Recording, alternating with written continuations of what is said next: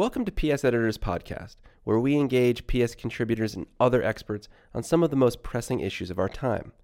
I'm Greg Bruno, an associate editor at Project Syndicate in Prague. Today, we're off to England.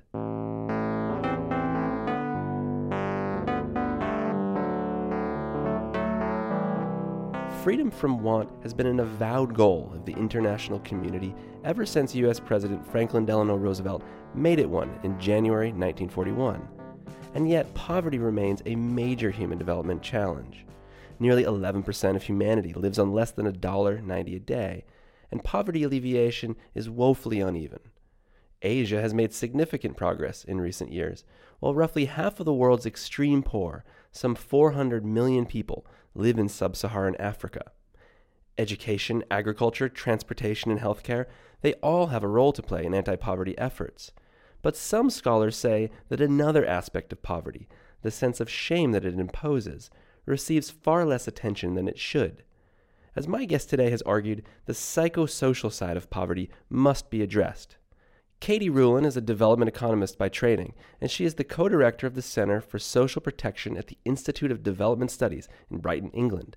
She has spent years studying the dynamics of poverty and assessing social protection policies. Let's give her a call.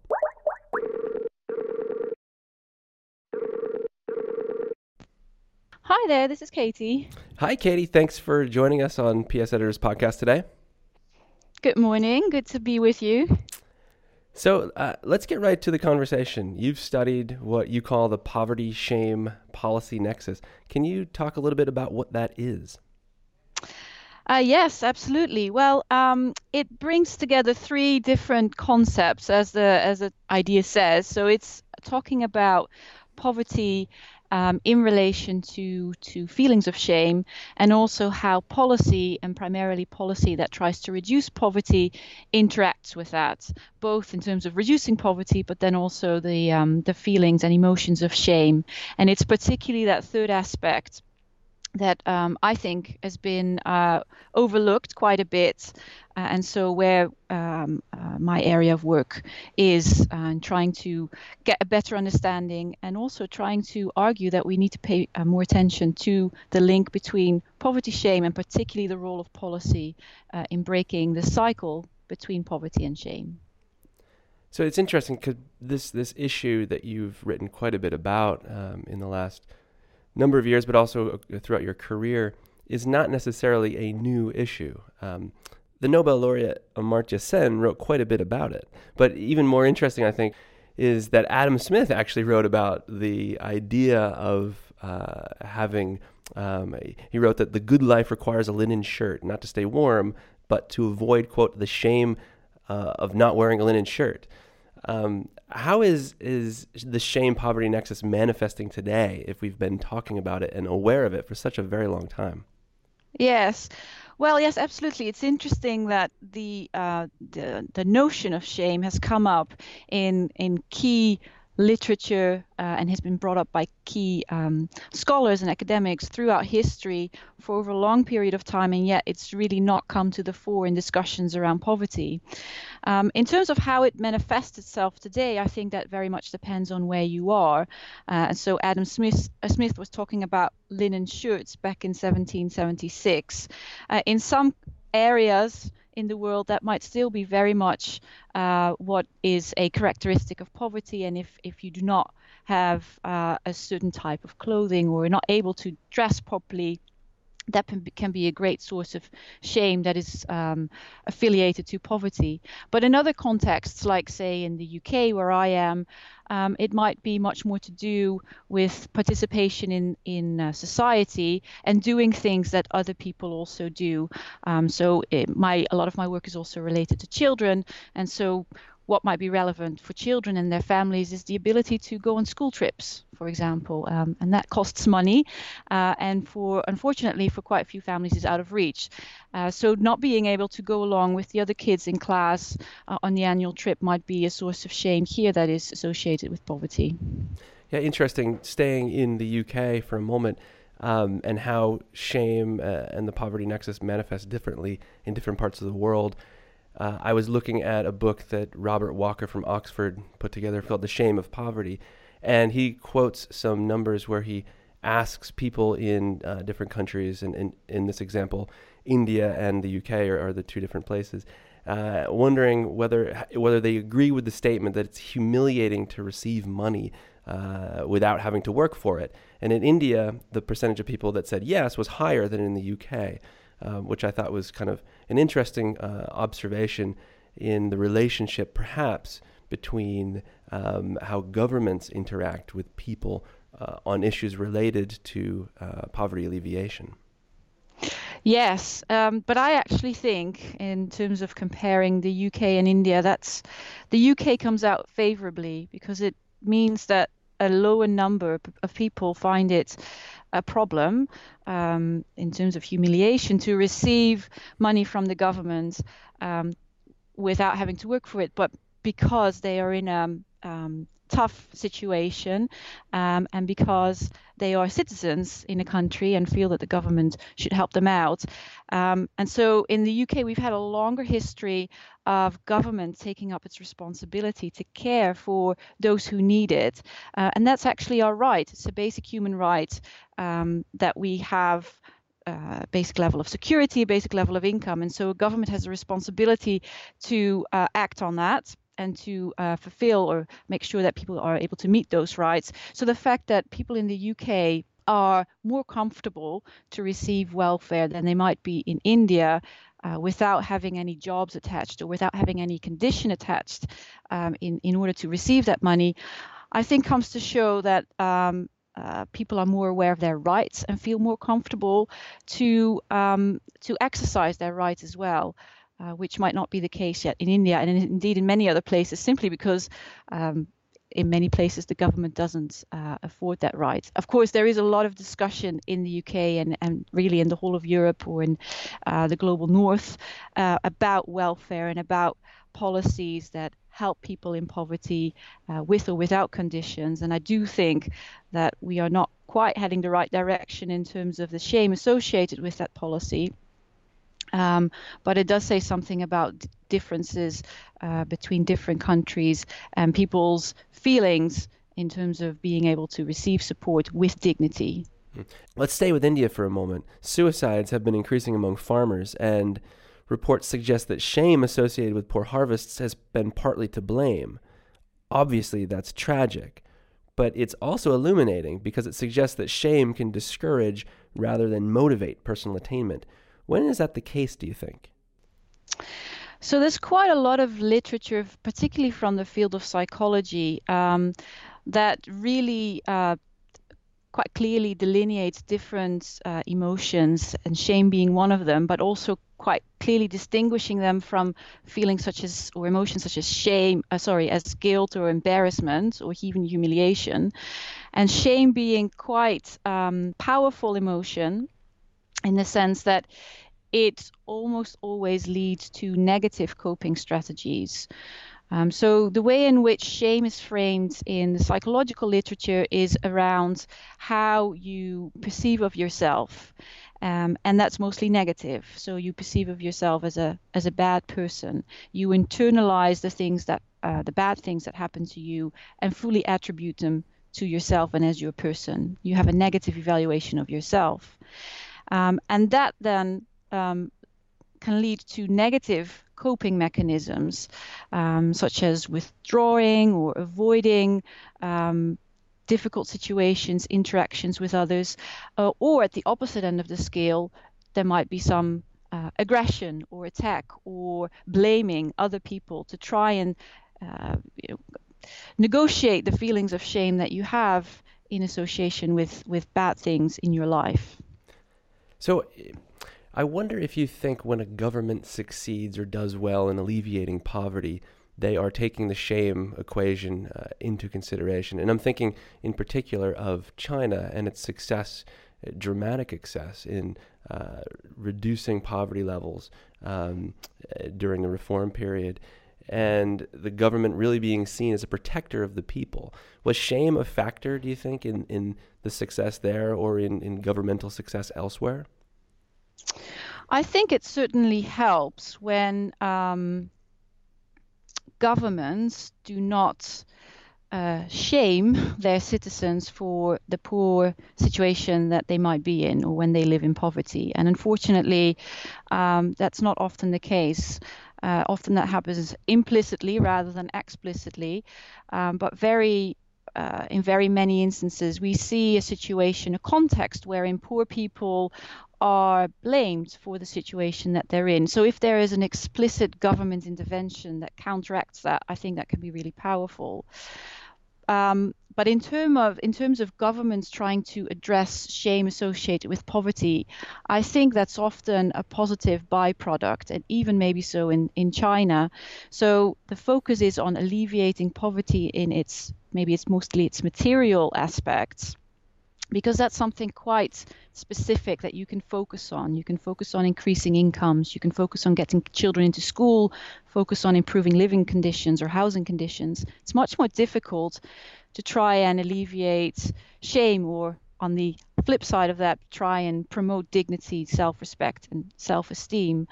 So I think governments and policies have sort of stayed away from that because it's much more difficult to address, but also because there's been this thinking that if we alleviate poverty, then the rest will follow. And I think there is truth to that to some extent, but only if that comes with a real, or if that happens within a context whereby poor people aren't blamed for the situation that they're in. And so there is a general level of respect and dignity for all people in society. So moving into kind of the solutions now conversation, where do we stand, where does the human development community stand in addressing what the Sustainable Development Goals might suggest as poverty alleviation for all by 2030, if shame is not properly integrated into the solutions? I think slowly the conversation around shame or psychosocial aspects of poverty is moving up on the agenda, but it's certainly not part of the SDG 1 as it was put together and agreed on in 2015. And my argument is that I do think it's very important to talk about the psychosocial aspects of poverty in order to be able to really reduce poverty. And that's because shame is an intrinsic component of poverty. So over the last few decades, we've had a great transition in terms of thinking about poverty, mostly from a monetary point of view, so how much income someone has, towards including other dimensions, so multidimensional poverty, thinking about education, access to healthcare, thinking about what kind of roofs or wall materials your house has. So to look at it from a more comprehensive perspective, and certainly talking about the sustainable development goals, that shift from only focusing on monetary poverty to also including multidimensional poverty has been integrated. But we're lacking a focus on the psychosocial elements. And like you said, Amartya Sen has already pointed out in the 1970s that shame is actually a core component of absolute poverty. And so it undermines dignity, it undermines people's lives, it really undermines their quality of life. So we should take it into account as part of poverty itself. But then the second component, which is why I think we should look more closely at the psychosocial elements of poverty in order to reduce it, is because there is this instrumental role that shame, or the flip side of that, positive feelings of self-esteem and self-confidence have in terms of moving out of poverty. So as I mentioned before, shame is goes mostly with very negative coping strategies. And so it can really trap people in poor situations if they feel they don't have the power to take action, to take positive action, to start a new business, or to work on their harvest, or to build something together. So in terms of moving out of poverty, paying closer attention to these issues is very important as well. So when we have a challenge that manifests itself so differently around the world, in different countries and different economic situations, and yet we're talking about kind of a one-size-fits-all solution as identified through SDG 1, how do you square that circle? Do we need specific targeted areas and solutions? Is this a structural change from the top down? Does it take individual government action, terminology change, all of the above? Yes. Um, I think part of the reason why it's not been taken up so much in policy or in goals is because it is so difficult to develop policies for. Um, the SDGs don't necessarily put down solutions for poverty, but state the goals that we would like to achieve, and eradicating shame could be one of them. But any response to that, or any way of addressing it, absolutely needs to be country specific, but even much more so specific to the people who receive the support. So there is no one size fits all. I think that holds across whatever you're trying to do in terms of reducing poverty, whether that's income poverty or multidimensional poverty or even the psychosocial elements of poverty. And I think we do have quite an agreement around that. There are models that we see that are quite popular around the world, that are being used around the world, but all being adapted to their specific context. And I think we need to test some of those models in terms of what they can do around shame. And I do a lot of work on social protection, which is partly around giving people cash transfers or giving people income or economic support, but also increasingly so focuses on additional advice, additional coaching, additional mentoring to, on the one hand, give people skills that they might need and knowledge that they might need, but you could also use those kinds of interventions to tap into some of the psychosocial issues around poverty that could work in a positive way. Yeah, from a personal experience, having lived in the UK just recently, I was quite impressed actually with how the UK handles integration and social issues and provides training, and doesn't necessarily, at least from my very cursory view, seem to tie the social types of support that it provides people that need it in ways that the United States, for instance, does. In order to receive money, you have to work, or you have to try to find work. And if you can't find work, then food stamps, for instance, might be jeopardized. Or there's more of a connection, I think, to poverty as kind of your own problem and your own fault in the United States that I didn't necessarily see in the UK. A very unscientific observation. Yes, no, but I mean, a very valid observation. And I think in relation to the US, that's probably a fair one. I have to say, just from a UK perspective, unfortunately, we are moving much more towards conditional welfare and punitive system. And more generally, there's a long-standing context within which people receiving welfare benefits are really seen as almost second-rank citizens. And this is not just government, this is also the interplay with media, with public perception. People receiving welfare benefits are often portrayed as scroungers. There's a whole genre on television that's called poverty porn, where people are portrayed as largely lazy and misspending the money on alcohol or other things that they might not necessarily need, or other people think they might not need.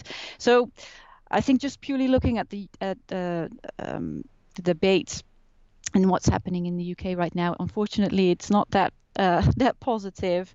And I think there's a lot that the government could do, and also media could take responsibility for, in terms of doing away with stereotypes that really feed into the shame of poverty that people feel, and the shame of trying to build up one's own life, because constantly you have to push back against this negative public perception that you're in this situation because it's your own fault.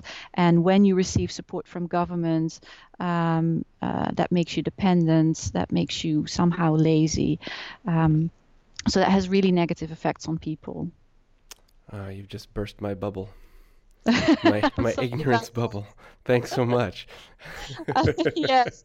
Well, it's something that we have to be very conscious of, even when we develop policies in low-income countries. So we work a lot in Africa and Southeast Asia, and there is there is no point, I think, developing policies whereby people are given material supports, but it's done in such a way that people are felt to, to be guilty of receiving that support. Sort of the government handing it over, or anybody else handing over that support and saying, well, but you should know, you really should be able to make it on your own. And also with this support, if you don't make it now, that really is your own fault. We are giving you the tools. Now you should be able to make it. And I would like to point this out also because that's a downside of this focus on building people's self-confidence and building people's self-respect. I think it's crucial, but we should also make sure that we don't see it as the silver bullet, because there's a risk there that if you focus entirely on empowering people in that way, you essentially say, now it's up to you. And so we might be in a situation, say, somewhere in sub-Saharan Africa, where there are no schools, where there are no jobs, where there is no market, but we've built people's self-confidence around things, their skills and their knowledge, and we send them off into a context where there is nothing that they can do with their skills and their knowledge and their positive emotions that they have, and to then later on tell them, well, it was your own fault, you didn't make it. So we anytime have to keep in mind the individual and what we build up at individual level and household level, and the structure in which this happens. And the structure very much needs to be in place for poverty to be reduced as well. Well, that was really enlightening, Katie. Thank you so much for your time today. Thank you very much for having me. It was really interesting to have this conversation. That was Katie Rulin, co-director of the Center for Protection at the Institute of Development Studies. That's all for this episode. Thanks for listening. Be sure to rate and review our podcast and subscribe on SoundCloud, Stitcher, and iTunes. Until next time, I'm Greg Bruno.